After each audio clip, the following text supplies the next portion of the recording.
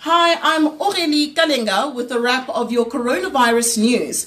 With the nationwide lockdown under 48 hours away, many South Africans have been asking about the do's and don'ts during the 21 days. Can I go for a walk or can I walk my dog? Well, Health Minister Zweli Mkhize says you absolutely can, but there are conditions. The walk must be short distance, not in a crowd, and walkers must not mingle with each other.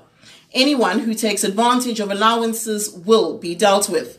South Africa now has 709 confirmed cases of COVID-19 and more than half of these are in Gauteng.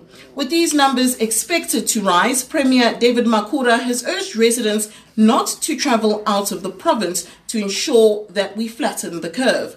For more on these and other corona stories, log on to ewn.co.za/coronavirus.